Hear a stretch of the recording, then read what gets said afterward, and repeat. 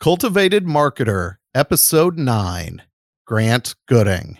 We're going to be talking emotional data and fear with Grant Gooding, CEO of Proof Positioning.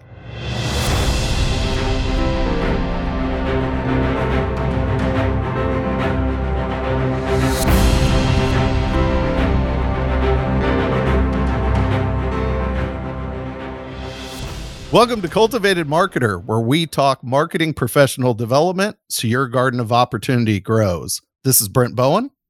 And I'm Matt Tidwell. And Matt, how you doing? I'm good, Brent. How are you? We're past the holidays, right?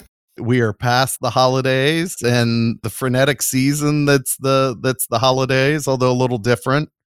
Maybe not as many families or members of the family around the house. Yeah, I think kind of maybe the word scaled back from what I was seeing in my social feed was probably the best term from just about everybody. I think that's a good thing in light of where we still are with pandemic, at least over the holiday season. You and I are recording this a little bit later, and so it seems like we get some pieces of good news once in a while, which is sort of nice. Haven't had that, so that's positive.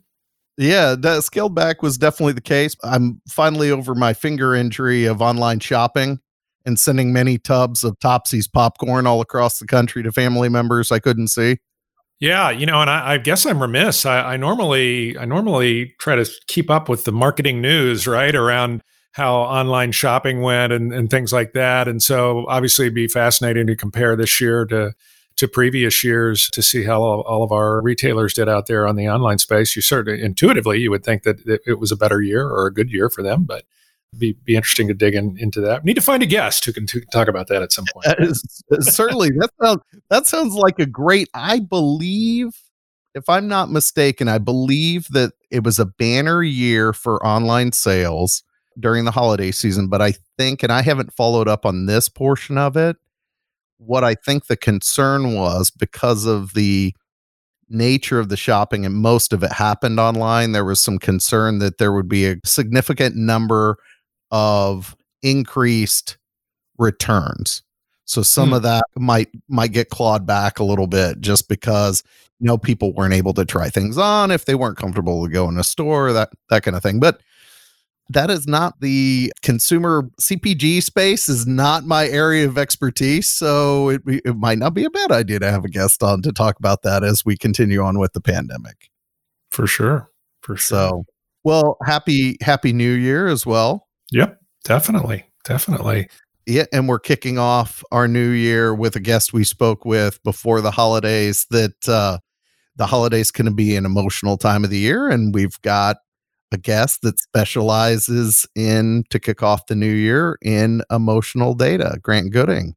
Yeah, I'm really excited to have listeners get to know Grant a little bit better. He's a guy who's been around for a long time. He's done a great job of building his personal brand. We talk about building your personal brand, and he is a real as you'll see in the episode. I think the guy's brilliant around market research, but puts a little bit different spin on it. Developed this tool that he calls emotional data, and uses emotional data and market research. And don't want to steal his thunder because we're just whetting appetite here.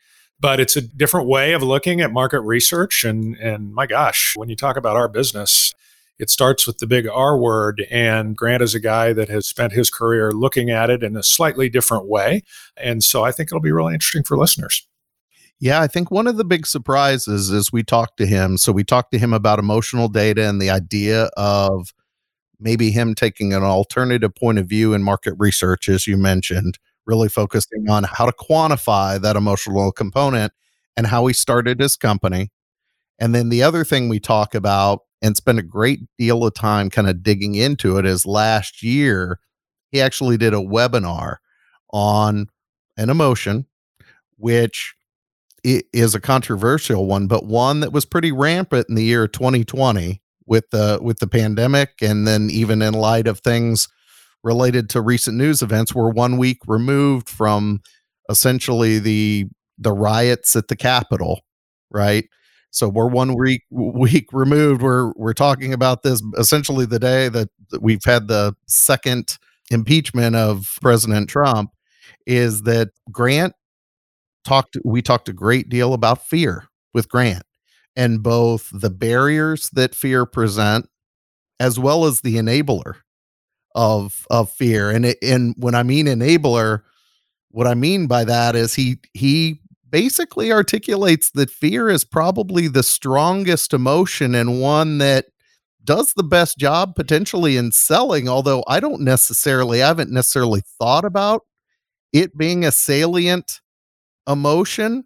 Now, I mentioned you, and you and I were talking before we got started. I have some colleagues in Germany that I work on with a project, and we've even had some discussion there where they have no inhibitions or fewer inhibitions about using fear, where there might be more inhibitions about using fear for the use of sales.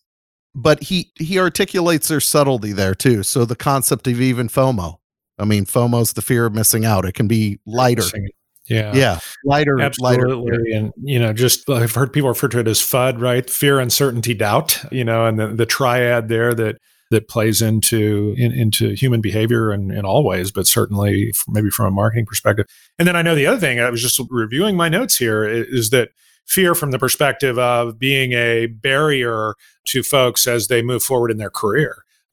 Turning, as we like to do here on the show, turning it back to kind of career development and how you have to be, you use fear, I think can absolutely be a motivator for one in one's career, and you want it to be motivating and not limiting. And so we spent some time talking with him about that as well, as a guy that's owned his own agency and hires people and things like that. And so that's always something I'm fascinated by, is to see people overcome their fears, their uncertainties, and use it more as a motivator to improve themselves in their career. So we spent some time on that one as well. I think that ended up being a nice part of the conversation. Yeah, and this is probably the appropriate time, as you were talking about that aspect of the conversation we had about fear, is for our listeners we had such a great time and really hit on some depth in a number of topics with Grant, that this will actually be a 2-part episode. So episode 9 is basically part 1 of our conversation with Grant. We start to touch on the notion of professional development and hiring and aspects at the tail end of episode 9. But in episode 10, we really get deep with Grant around what he looks for in individuals, when he's looking to hire, and then also how he works out within the community. So folks, you'll want to definitely make sure, if you listen to this episode, you'll definitely want to make sure you come back for episode 10 to hear our follow-up or continued conversation with Grant Gooding. And with that, I think Matt, anything else you want to add about our chat? I don't think so. Let's get to it. All right. We're going to leave you guys with the expert, get you over to Grant Gooding, and hear our chat with him regarding emotional data and a deep conversation about fear. Welcome to Cultivated Marketer, where we talk marketing professional development so your garden of opportunity grows. This is Brent Bowen. And I'm Matt Tidwell. And our guest tonight is the founder and CEO of Proof Positioning, a market research firm based in the Kansas City area. He's a reformed M&A guy, gleaned a lot of experience from that, but he also has an MBA in qualitative marketing from the Block School of Business at UMKC and has worked with nationally recognized market researchers. It was out of those experiences he developed a quantitative method to assess brand preferences using principles of neuroscience. I'm loving this because we're going to tap into my old sci-fi days here on the neuroscience that can accurately quantify emotional resonance, or put simply, human emotion. We're excited to chat with him about emotional data and his career journey. Grant Gooding, welcome to the show. Well, thank you very much, gentlemen. Are you sure if I was a third party listening to that introduction, I'd be like, I'm not sure I want to listen to this nerdy crap. We have all sorts of geeks that like to listen. Geeks are in, man. Didn't you see the revised 21 Jump Street? It's not the jocks and football players that are ruling the day. It's the nerds. Well, that's a fact in real life, I think. Yeah, I think when pop culture picks it up, you know it's a fact. So yeah. Anyway, I don't know. Matt and I at least want to hear this. We don't know if our listeners will want to hear us. We'll hear this. We'll let them be the arbiters of that. But I know Matt and I want to talk to you about this. So let's lead off with that emotional data. Help us understand that a little bit, unpack it. Tell us a little bit about the emotional data process. And a lot of people are familiar with maybe traditional marketing research. How does this differ from traditional marketing research? Well, it's a little bit of a wonky path, to be quite frank. When I was working in M&A, we had to deal with lots of different types of research, right? So I was an analyst, and I'm looking at what you're supposed to look at that business, which is I'm looking at the numbers. I'm looking at all the quant I can get my hands on. I'm looking at market opportunity, employee count, customer turnover, all that stuff. Well, so all that quant is big data, essentially, right? That's how it operates in most organizations. It's essentially who, what, when, where, and how. And one of the dirty, dark secrets in that business is the failure rates. So if you are a manufacturing distribution company X and you decide that you want to grow through acquisition and buy manufacturing distribution company Y, and you find a good fit and everything feels good, there's actually only a 30% chance that the entity that you bought is going to be solvent inside 3 years. And that level of wealth and job destruction is unthinkable, but it's really hard to kind of figure out some of these soft variables that are associated with this. So you have to ask yourself, okay, so say I'm the owner or the CEO of company X, and I'm looking at Y. It's not like I don't know anything about manufacturing distribution. I've probably identified some strategic advantages, I can take advantage of. Maybe I have different lines I can sell to their customers and vice versa. And you look at the deal, this looks really great. Well, so the things that we don't know when we're looking at that, at an analysis like that, is we don't know one very, very important thing. And that is, why is anybody doing business with either one of these organizations? And when you don't know that, you really don't know anything. It's just, you just have a palette of numbers.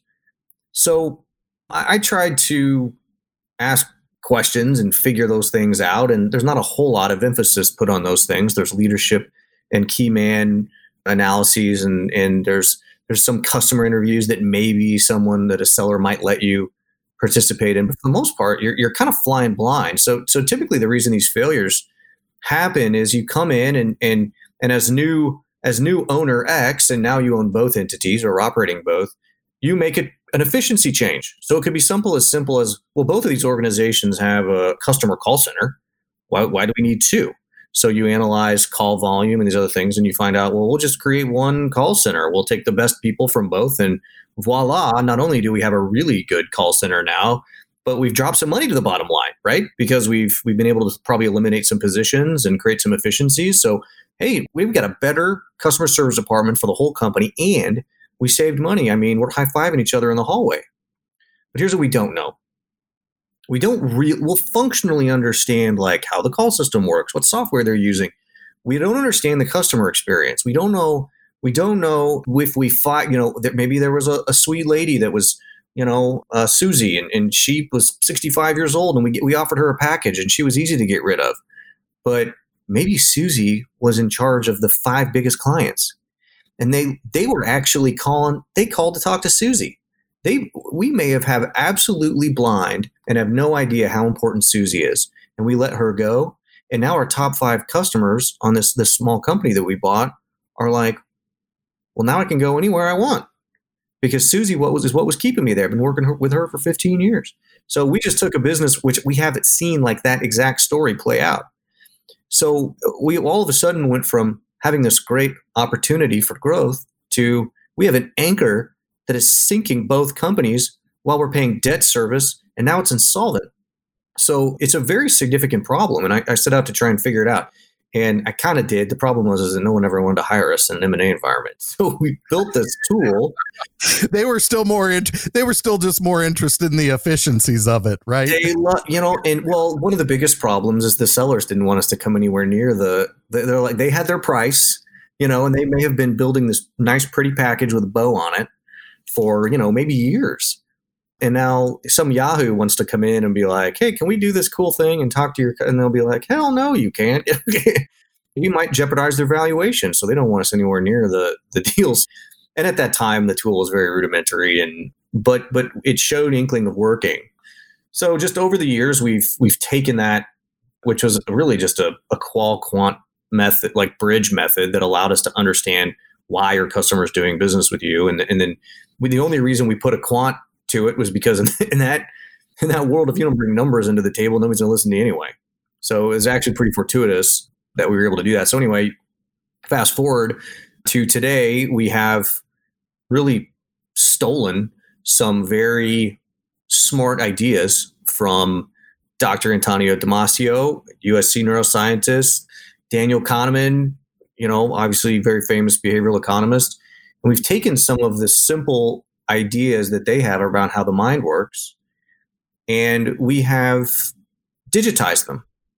So our kind of secret sauce, our superpower, is the ability to digitally survey people, that's large populations or even individuals, and really truly understand how important emotionally things are to them.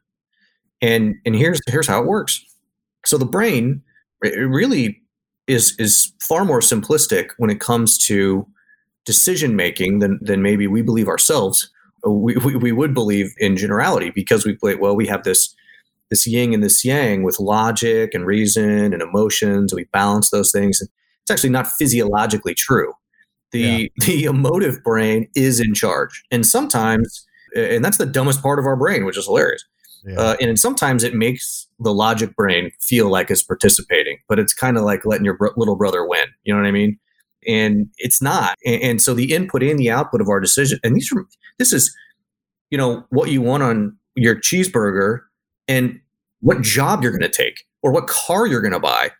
The decisions that you would think you would put a lot of logic into, you actually really don't. So so we take advantage of that very simple principle, and then we mashed a few things into it, like I don't know if you have read Daniel Kahneman's book Thinking Fast and Slow, which was kind of a tough read, but pretty brilliant. I'm just talking about system 1 and system 2, which is essentially the same thing, the emotive brain and the logic brain. So we said, well, if we know that logic doesn't matter, and if we get logic and we're trying to help, because our job is to help organizations understand their customers in a unique way, what are the emotional things that you can say to get people to go, that's for me? So logic essentially dirties up that whole data set. So we need to find a way to isolate visceral emotion. That was the goal. And essentially that's what we were able to do using those methodologies. We can measure how fast people make decisions relative to other things. So for instance, we can tell when the logic brain kind of is kicked in and dirties up the data. I mean, they're very simple, very, very simple types of things. And we use 2 different Likert analyses that are fairly unique. And then maybe the biggest one that is so easy and simple, but very significant, is we use abduction. So surveying and polling is essentially an inductive methodology, right? Like I always say, like polling is the rawest, simplest way to explain the difference. So if you're being polled by a pollster about who you're going to vote for instance, they're going to say, "What's your name?" And you tell them your name. Who are you going to vote for? Tell them. Do you plan on showing up on Tuesday? And that's their date. They may ask you a question or two after that. For the most part, that's it. So what if you're lying? How do they know? That's why all the polling's wrong. I'm going to write an article on that too. Yeah, I was going to say, that's timely. So polls are wrong again. Why? It's actually called the Shaitori effect. The reason is because our beliefs are purposely shielded because it is not socially acceptable to say that so it really reared its ugly head during Brexit. And people wanted to be like, oh, well, of course we need to help out our fellow man. But they really were like, I have a lot invested and I am a nationalist. But they don't say that publicly, right? Mm-hmm. Same thing with Trump. There are people that like Trump for various reasons and certainly disliked him for various reasons. But socially, it was very unpopular to say that you like him because he's not a very appropriate type of person. Sure. So there's a vulnerability there that people don't want to expose or express, that they keep guarded and provide what the norm is. Okay. So what we would do essentially is we would, instead of like, for instance, we don't get into politics intentionally. I believe that from what we've seen in the tests that we've done, our system would actually work so well that I really do think that we could impact the outcome of an election, which is dangerous stuff. So we don't go into it. But so for instance, we would never even ask anyone who they would vote for, but we could very accurately arrive there. We can also tell you whether or not they even know if they're voting for the right person, which is kind of, by the way, from our side, pretty horrifying. Because I'll tell you, from looking at data sets we've done in tests, there are a lot of people that don't actually know which candidate is on which side of certain issues. So there's a general ignorance that should terrify you. Like I saw that and I was like, oh my God. Like when you see the who supports what, and then they say, and then they're like, oh my God, they're going to vote for the wrong person, and they don't even know it. Yeah, they don't. Yeah. Which we could go down that rabbit hole. I know Matt was doing a lot of analysis of the Lincoln Project, and it almost led me to a spinoff called the Springfield Project with Homer Simpson on the front. I'll have to tell you later about that, Matt, about educating Americans about the election. But I have a feeling, Fox would not approve. So Grant, as you're talking about this, you're talking about structure and the types of methodology that you would use in collection. I imagine that probably if you're having to isolate, I always talk about as a content creator and a storyteller, ethos, logos, and pathos being cornerstones of storytelling. So just having I'm trying to wrap my brain around how to, from a data collection standpoint, the skill required to even ask the question in a quantitative way. And so can you maybe expand on that just a little bit about what thought process, how you guys approach maybe even structuring question and getting to the root to isolate emotion a little bit? Yeah, there is some art to that, to be sure. To say that this is a quant approach, because we've done about 400 studies at this point, and there's no survey university. I mean, there's no you have to kind of learn very organically how to do certain things. So there are certain types of questions that we will only ask a certain way. You have to ask certain questions in certain orders, or you're going to bias the audience, or you're going to put an idea in their head, and then you're biasing the data. So there are lots of different tricks and things that you have to take advantage of. And it's a little bit when you're doing something that's quant based, it's a little bit less important. But when you're trying to discern a feeling or something that's important to someone, you have to be extremely cognizant of what the question is you asked before that. Because, I mean, emotions are everything. They control so much of our being. And even when you think like something as simple as taking a survey, you are actually creating emotional highs and emotional lows. You ever seen one of those dial tester things that those guys do? That's just from watching a commercial, right, or an advertisement or something. Same thing when you're taking a survey that happens, and so you have to be very careful around how you do that. Now, I'll tell you the trick though. One of the things that when we're trying to specifically get to what is important for someone. So you guys have heard or seen or done creative testing. So you can do creative testing in a myriad of ways. One of the things we do is we have to suck the creative out of it. So here's a little neuroscience trick. The brain will actually toss aside creative language and subjective language in order to identify an objective hook. And it's just simply because the brain operates in a very simplistic way that I always equate to like a file cabinet. So if you open a file cabinet, right, it's kind of funny. If you think about it, you could sit at anybody's file cabinet on the planet, well, unless you didn't understand the language, I guess, and you would really kind of know what's going on, which is kind of strange to think about, right? Like you walk into a random office, you know where you are, and you open a file cabinet, you'll know how to find stuff. And the reason is because of what we write on tabs. That's our navigation. The things that are written on tabs are essentially, they're very simple. They're objective and they're explicit. Bills, years, dates, people's names. There's no confusion and there's no creative language to create subjectivity. So your brain operates the same way. It's looking for that objective hook. And once it understands that objective hook, they understand what they're talking about in a way that the brain could put some very simple and quantifiable variables behind. Then you can inject emotion. Then you can inject creative language and things like that. So a lot of times what agencies will do is agencies will hire us to come in and look at very complex situations and understand just the conceptually what's important to certain customers. And we segment that out. And then they layer creative language on top of it. Do that, you write much better copy. You have much better ideas of here are the things we need to touch on because you're getting to the emotions that you know are going to resonate. And I know you can always tell when a creative doesn't know what's happening or really doesn't understand the customer because they use wildly generic creative language, right? Where you read the sentence and you're like, that doesn't even, or a tagline or something, and you're like, that doesn't mean anything.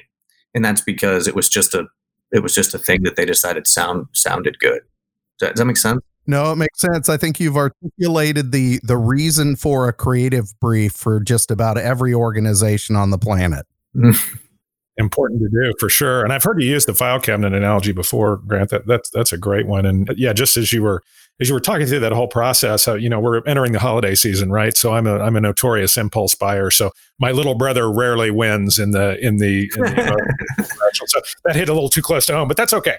Shift gears for a second, because I'm fascinated in how people arrive at the moment where they know they've got something, right? They're going to start I don't want to use the word monetize. They're going to start a business around a particular value proposition or orientation. Clearly that moment happened for you. Do you remember when that was? Do you remember when it was sort of like, wow, this is something that I've got that I can build into an agency? I'd just be fascinated to kind of hear that.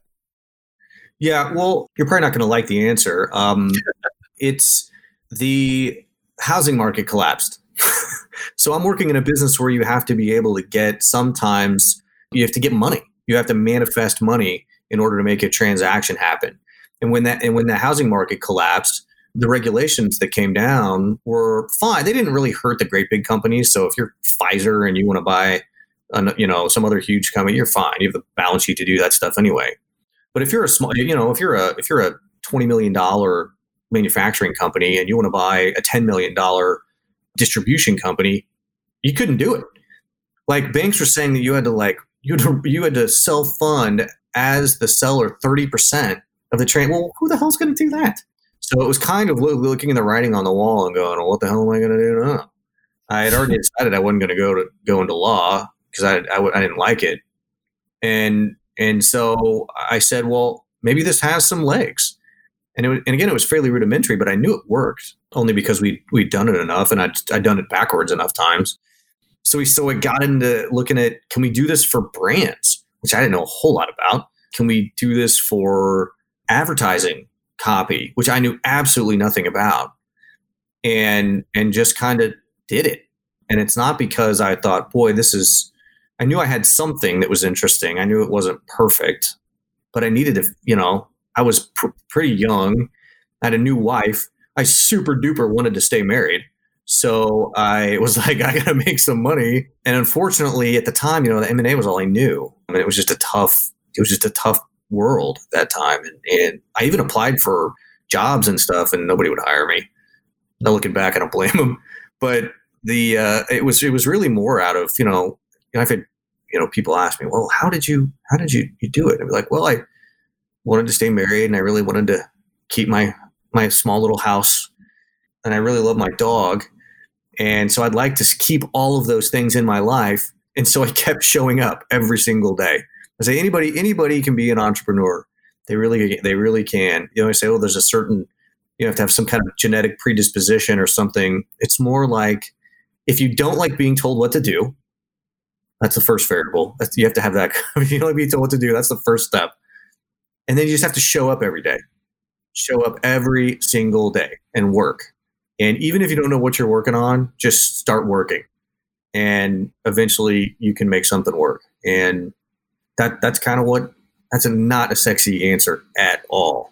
Hey, staying focused and many times necessity is the mother of invention. So, and remembering back to that time, I can see how that would be there for you for sure.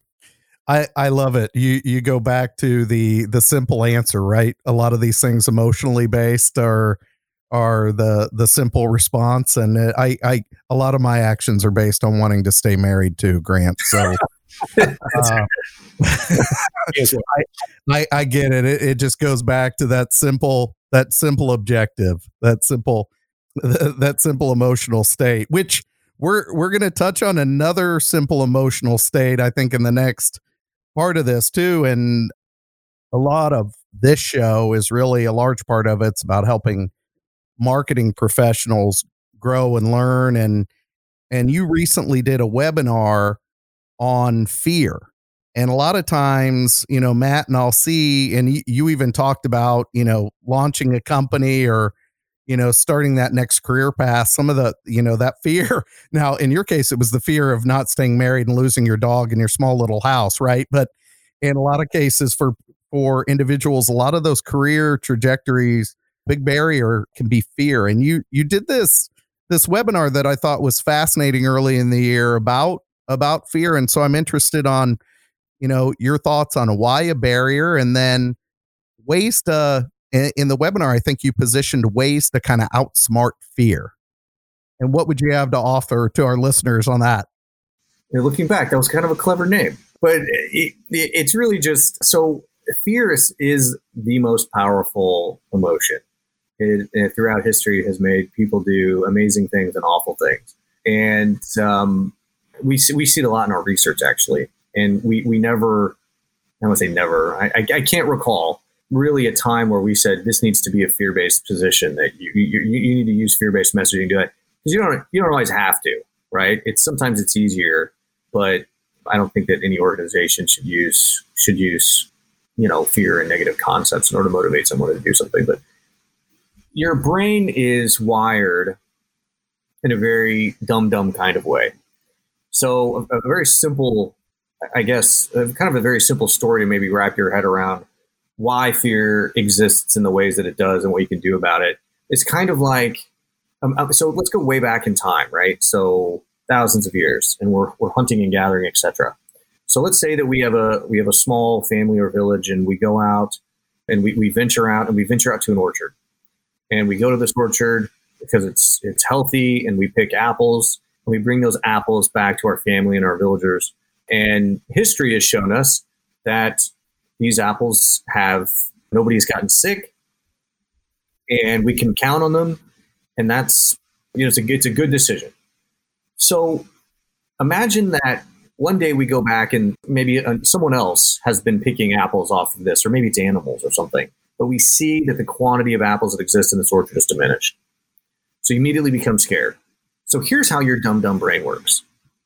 Even though your brain understands that there is potential loss with this orchard, the moment that you venture out and you decide, I'm going to turn right today instead of go straight to the orchard that we know, we're going to turn right and just see if we can go find another food source. Your brain releases norepinephrine into your body, and you start feeling stress and anxiety because your brain does not want you to do something that is different from what it understands to keep you safe. Because your brain, while it can do amazing things, its core value is to keep you alive. It's the way that your eyes process information, the way that your eye inputs information in your brain, how your brain processes it. It's all survival based. It's the dummiest thing ever. And it is a part of your everyday, and most people don't realize it. And so the point of that webinar was to get people to understand, hey, this happens to you all the time. There is nothing more comfortable to your brain than the status quo. Even when it understands that status quo to some extent is at risk. And you can think about things in your own life where you have failed to change. We fear change. We do. We essentially fear change. We don't like it. Your brain likes consistency, and your brain likes survival. It's the reason that you get a rush when you jump out of an airplane or do something that potentially can put you in harm. And then your brain releases different chemicals that gives you highs, and that's, people get addicted to those things. But for the most part, that's because your brain says, well, why on earth would you jump out of an airplane unless you were pushed? That makes no sense. So when it comes to your life or your professional life or what you're doing, if it comes to quitting your job to start a business, your brain thinks that's insane. Why on earth would you possibly do that? And it will fight you. It will release negative chemicals into your body. Like you wake up in the middle of the night and you're sweating and you're stressed out. That's norepinephrine. I mean, that's bad stuff that it's releasing to tell you, don't do this thing. You need to stay alive. And here's the huge irony. I apply this to marketing in a very simplistic way, but I think you can relate. So let's say that you're coming up with a tagline, or you're trying to position a new product or something in the market. Immediately what you want to do is benchmark that against something else that's out there. And you'll go and you will feel like if you're cognizant and you think about it, and let's say you find another product that's similar, your brain actually finds that to be a relief. Oh, thank God. This isn't so unique that it's never been done before, right? That actually, if you are excited because it's never been done before, that's actually one of the jumping out of an airplane chemicals that's releasing, like serotonin or one of those two, serotonin or dopamine. And smarter people than me figure that out. But for the most part, you want it. Your brain wants it to be something that's already out there. That means it's safe. And then you start looking and you look at their copy and you look at the stuff that they're saying and you're like, oh man, okay. And actually, if you write that down on yours, your brain finds that very comfortable, even though you're like copying essentially, right? So it's funny that when you benchmark an idea or something like that out there, your brain wants it to look and smell like other things that are out there, because the perception that your brain has at a base level is that, oh, that's comfortable. Oh, okay, it's not so crazy that we won't be able to survive and feed ourselves. The irony is that the brain actually buys things that are unique. So it's hilarious that internally we create this own marketing dichotomy where your brain's saying, for the love of God, don't do anything different. But on the same hand, it's going, hey, if you don't do anything different, no one's going to notice you. So understand. So part of that was that webinar was to say, look, understand that your brain wants you to do the same thing as everybody else. It's not going to like you. It's going to release these neurotoxins. It's not going to feel good. But if you don't do something different, no one is going to notice you anyway. So it seems riskier, but it's not. It actually will increase your probability of success. Same thing with narrowing your scope too. Your brain doesn't want you to narrow your scope. It wants you to offer new product, new service, new product. Well, every time you do that, you diminish the message, you weaken your strategic advantage, and you make less money. You decrease your margin by increasing your scope. So that's another thing. Your brain says, no, do more, say more, have the opportunity to accept more checks from people. You can appeal to more people. Everybody will want to buy this, right? Do it. Yeah. And you can always tell, like I can predict when businesses are failing just when you drive down the street by the signs that they have. And my wife says, and I'll say, that'll be out of business in 6 months. That'll be out of business in 6 weeks. And I have a pretty decent track record. She's like, how the hell do you do that? Well, there's easy and obvious things you can identify. So let's say that you have this is a rudimentary example, but you see my point. If you see like a burger restaurant, for instance, and they have a sign that says now serving hot dogs, they're gone out of business. Because what that means is business was slow enough to where they started going, all right, what do we do? Now, what they probably should have done is created the world's most ridiculous burger, right? And what they should have done is, we're a burger place, therefore we should make a burger that has 6 patties. Now, the point of it isn't for someone to eat those. It's the point that you can now say that and create a unique piece of content. But instead, the safer option is say, well, why don't we do hot dogs? Maybe people will like hot dogs too. And so let's offer hot dogs. It will increase the scope of our organization and therefore bring in more customers. But that's not true, because the brain gravitates towards those unique messages and towards specialists. The brain wants a really good cheeseburger, not a half-ass cheeseburger and a half-ass hot dog. This is such a fascinating topic, Grant. It reminds me, I was listening to a gentleman I've heard speak a few times. He's with W2O, which is that agency down in Austin, Texas, and they represent Starbucks. And he was talking about when they first went to work for Starbucks, that Howard Schultz had been CEO and then left and came back. And so they were in a meeting and they said, well, Howard, why did you make the choice to come back as CEO? He said, it's because I walked into a Starbucks and I smelled eggs. He said the smell of eggs was just overpowering. And it was at that point I knew we'd gotten away from, to your hamburger hot dog, and we'd gotten away from what our core competency or whatever you want to call it was. So interesting. Yeah, kind of an interesting story there. And that's a pure emotion too, which is cool, right? The translation of a sensation into emotion. For Matt Tidwell, this is Brent Bowen, and thanks for joining us on this episode of Cultivated Marketer with Grant Gooding from Proof Positioning. Be sure to join us for our next episode, where we continue our conversation with Grant to talk career development and what he looks for in new hires, as well as his work in the community. If you found value in today's episode, check us out on our website, cultivatedmarketer.com. You'll also be able to subscribe to us, rate us, and leave us a comment on your favorite podcast platform, such as Apple Podcasts, Spotify, and Stitcher. Remember, a garden of opportunity grows with Cultivated Marketer.